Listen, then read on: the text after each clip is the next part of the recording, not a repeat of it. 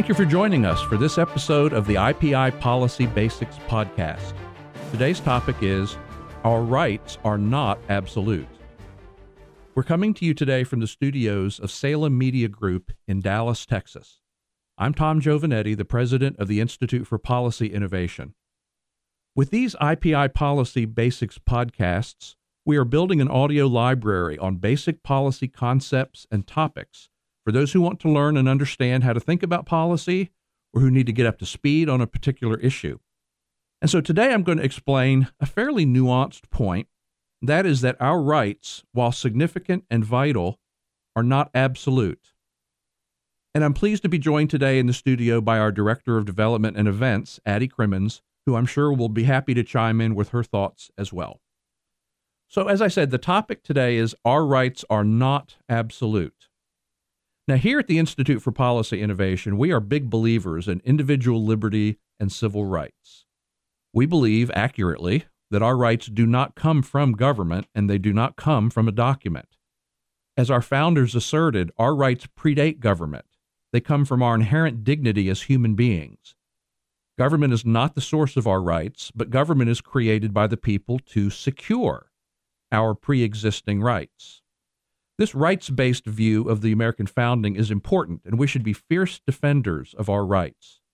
But there is an important nuance to this that I think people commonly don't understand or who have never thought about before. And so that's why that's the subject of our IPI Policy Basics podcast today, that our rights, while important, are not absolute. So what do I mean by rights not being absolute? Well, let's talk about several examples. And then we'll talk about sort of how this applies to some of the debates that we see today. Let's start with the First Amendment. So the First Amendment guarantees the right to free speech, a free press, freedom of assembly, freedom to protest, and of course, freedom of religion. And most people are familiar with the First Amendment, and most people think it's really, really important. All of us care about the First Amendment at various times for various reasons. Sometimes it gets in our way, but most of the time, most people are big defenders of the First Amendment. But there are limits on all of these rights. On free speech, for instance, as most people know, or as most people have heard, you can't yell fire in a crowded theater. You can't slander or libel or defame another person. You can't improperly or dishonestly label food products. These are all limits on free speech. You can't stroll into Walmart and start giving your hot political speech of the day. There are actually a lot of limitations on speech. So our free speech rights, while important, are not absolute. How about a free press? Well, again, there are limitations on this right. Just because you're in the press doesn't mean you can libel or defame someone. You can't print up on a printing press flyers announcing a planned insurrection against the government. These are all limitations on a free press. How about freedom of assembly? Can a mob just gather anywhere at any time for any purpose? No, of course not. Can you hold a public meeting and say, but blacks and Jews are not allowed? No, of course not. Freedom of assembly is not an absolute right. So it's a right, just like the free press is a right, just like free speech is a right, but they're not absolute. There are limits on all of these rights. How about freedom of religion? Most of us would agree that freedom of religion is among our most sacred rights, but even our freedom of religion is not absolute. Can a Haitian Santeria priest set up an altar in a public park and start slaughtering and sacrificing chickens and goats?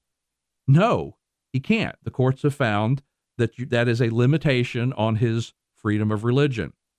Can a Catholic priest set up an altar in the aisle at Walmart and start holding a mass? Now, I don't know why he would want to do that, but even if he did, can he do it? No, he can't. But what about my freedom of religion, you might ask? Yes, we do have freedom of religion, just like we have freedom of speech and freedom of assembly and freedom of the press, but they're not absolute rights. They all have limitations. All of our rights, while important, have limitations. Now let's talk about the Second Amendment. Now, this is one that's probably very important to most of the people listening to this podcast, right? You have a right to keep and bear arms. But do you have a right to stockpile nuclear weapons in your basement? Well, no, of course you don't. Can you stockpile chemical and biological weapons? No, you can't. Those are arms. Those are arms. So you could argue that a shoulder-fired nuke is an arm that you have a right to keep and bear, but of course you can't. Can you set up a row of cannons and point them at your neighbor's bedroom window? No, of course you can't. I don't know why you'd want to, but you can't. So you don't have an absolute unlimited right to keep and bear arms either. You have a critical right, you have an important right, but it's not absolute. All of our rights have limits.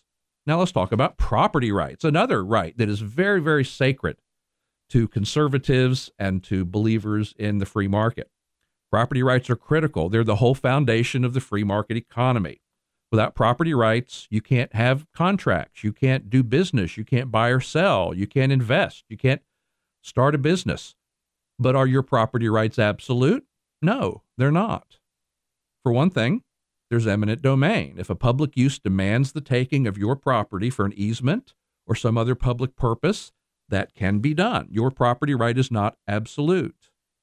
Just because you own a piece of property in a neighborhood doesn't mean you can put a hog farm on it. Just because you own an empty lot in your neighborhood does not mean you could set up an all-night cannon firing range on your property.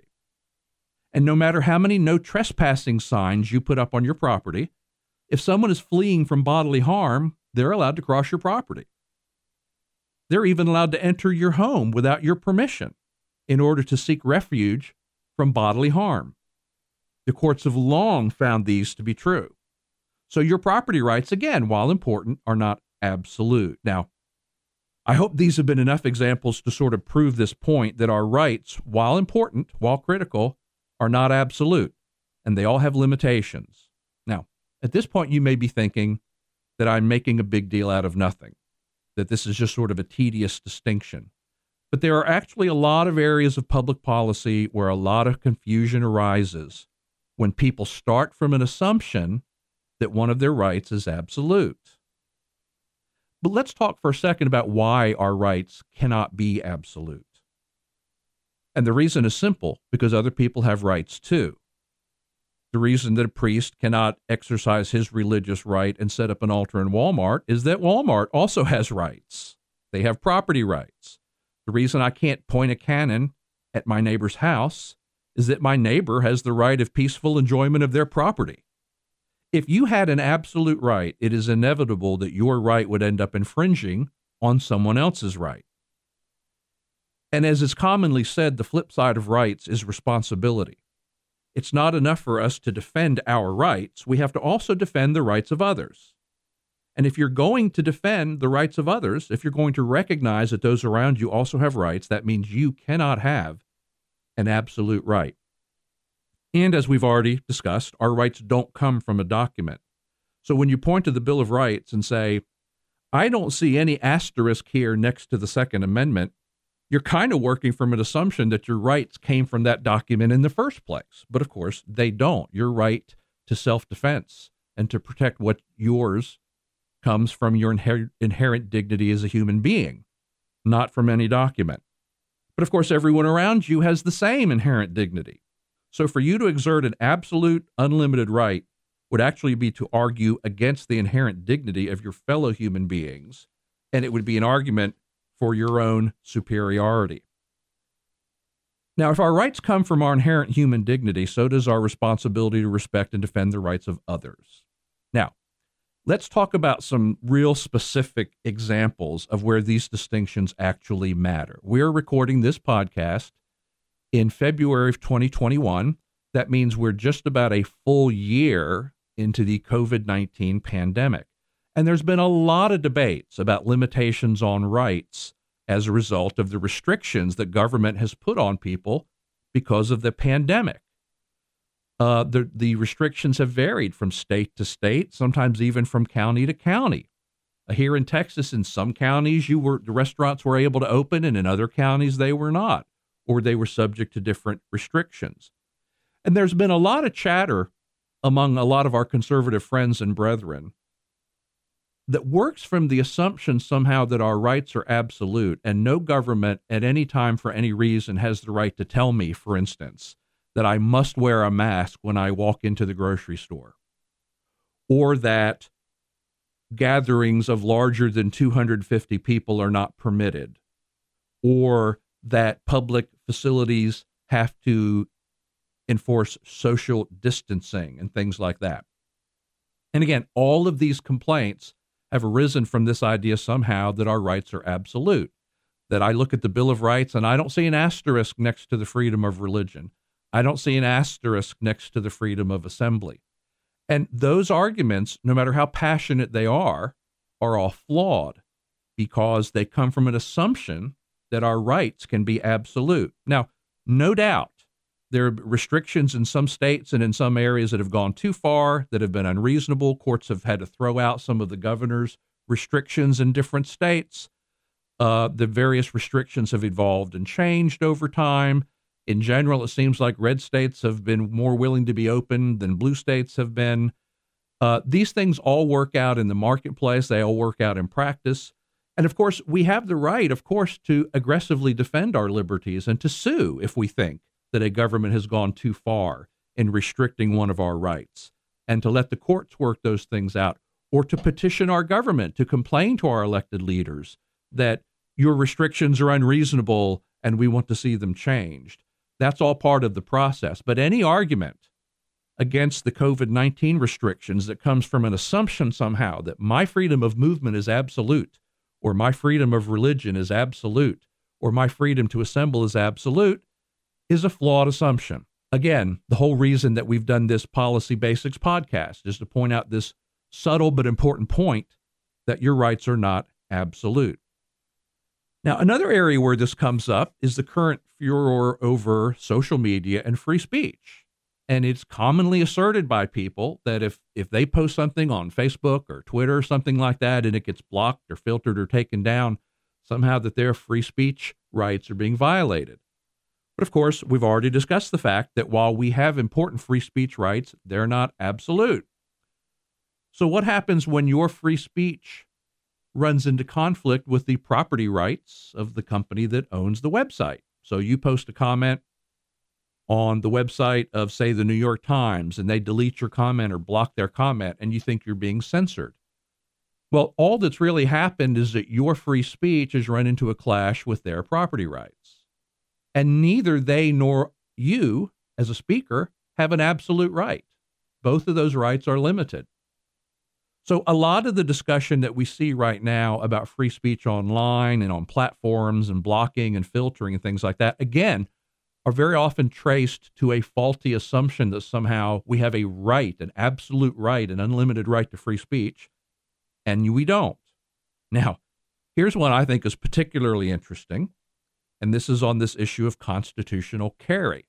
Now, not everyone may be familiar with this issue, and I'm not, in the course of this podcast, taking some kind of a position on this, but there's a very big movement in a lot of states, and Texas is one of them, for something called constitutional carry. And what they mean by constitutional carry is this. I look at the Second Amendment. I see no limitations or restrictions in the Second Amendment. I see no asterisk next to the Second Amendment. And so what that means is that the Constitution gives me an absolute right to carry a firearm anytime, anywhere, under any circumstances that I want to. And if the state or the federal government put any limitations on me whatsoever, that's a violation of my right to constitutional carry. Now, as we've discussed now for about 15 minutes on this podcast, none of our rights are absolute. They all have limitations. Let's talk about constitutional carry. Suppose that I'm throwing a dinner party at my house for 3 couples, and the last couple to arrive walks in the door, and they both carry in pump-action shotguns over their shoulders. And one of the guests who's already at the dinner table sees this and is very flustered and made uncomfortable by this and made visibly nervous by this. And so I ask my late arriving guest, would you do me a favor and just leave your shotguns in the car? And let's just speculate that the guest would say, no, I have an absolute right to constitutional carry. I can carry this firearm anywhere I want to. The Constitution gives me that right. Well, does he have a right to carry a gun into my home? Or do my private property rights also come into play? And do I have the right to say, I appreciate your strong feelings about this, but you're making my guests nervous. So I'm going to have to ask you to either put your shotgun back in the car or we'll have you guys over for dinner another time. Well, of course I have the right to do that. That's just common sense. But if I have the right to exclude, am I violating his absolute right to carry his firearm? Well, as you might guess, he doesn't have an absolute right to carry his firearm because none of our rights, not even the Second Amendment, are absolute. All of our rights have limitations. Now, again, our rights are critical. They're important. People died and have continued to die over the years to defend American liberty and our rights as individuals and our rights as a free society.